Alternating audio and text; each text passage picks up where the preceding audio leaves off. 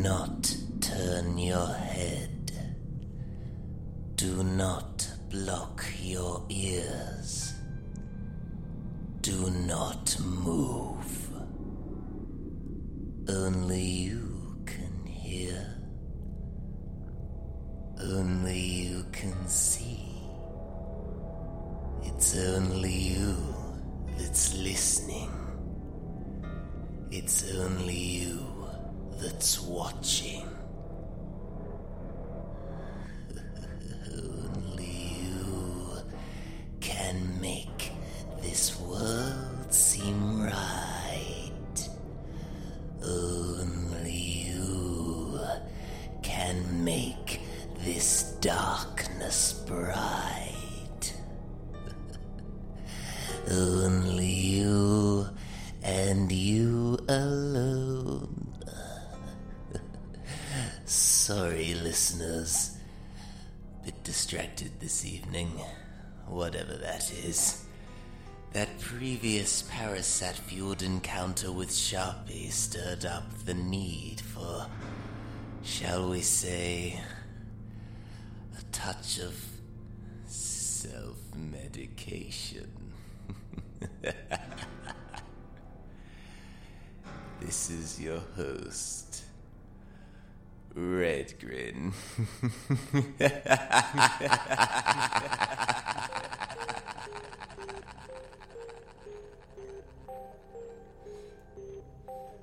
There is a serious house on a serious earth.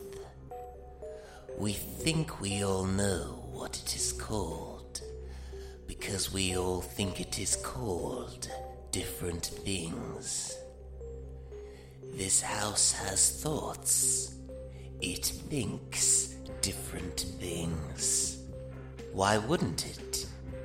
As we all think different things. Microwaves have mouths and ears. The house thought. The world ended over 30 years ago. It thought some more. This house has rooms. This house has guests. North, south, east, and west. And each tells a tale of the soul that turns to history. Their history. The history of how they came to be and how they ended up in this serious house on this serious earth. There are chants of time and space and matter that carry them all through their communal dreams. They sing and dance and sting and lance and stay hidden away in this serious house. There is hate, there is love, and there is loss. There is light, there is dark, and there is us. We are the question. What is the question? What are we, really? Is there a lover in the story? Or is the story still the same?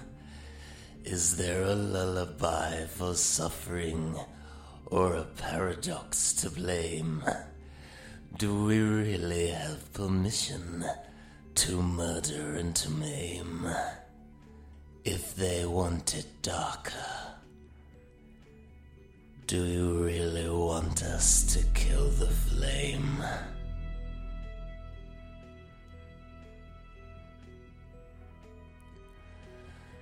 For generations, we have looked up at the sky and wondered when it all might end, when it all might come crashing down. But still, you quietly find yourself rooting for the storm. It is one of the most ancient fantasies of civilization itself. Lucacism. Craving the end of the world, so that we can stop the waiting in its tracks, give it a taste of its own agony and kill it dead. Finally hunted down by the master of time. At the end of all things, the solid star rapidly approaches, ladies and gentlemen, never questioning, never judging, but forever destroying. We cannot outrun our own creation, listeners. Can you feel the heat? We are running out of time. All of our moments are burning, the flames lit by lesser men with even lesser hair. But men like that, people like that, are always ignorant of this. Great people are forged in fire. So let us rise from the ashes and incinerate the apathy. Or, as the Dark Knight says, while rising from the ashes, light it up. Oh, what a beautiful illusion you were, my dear delusional Dark Knight. But you forget, sometimes that dreams do not exist. You...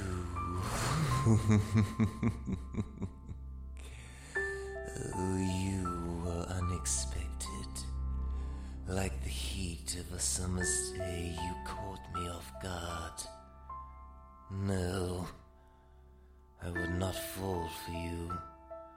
I couldn't. I should have known better than to trust, than to be fooled by your soft summer voice and your green eyes like the fields we walked through, or the beard that suited you almost too well.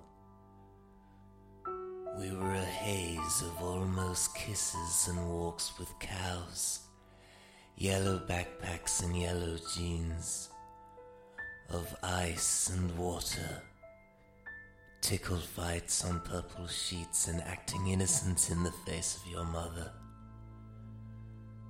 You were the sunny days when there were none, but like all sunny days, it didn't last. As the season changed, you did too. In the months when everything suddenly becomes cold and orange and dead, you became your own. October colors that seemed so unlike you shone through the cracks between the shift. The ghost of summer dwindled helplessly. Maybe one day our summer will return,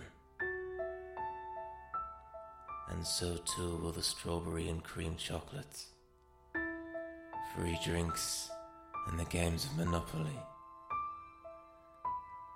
I hate you.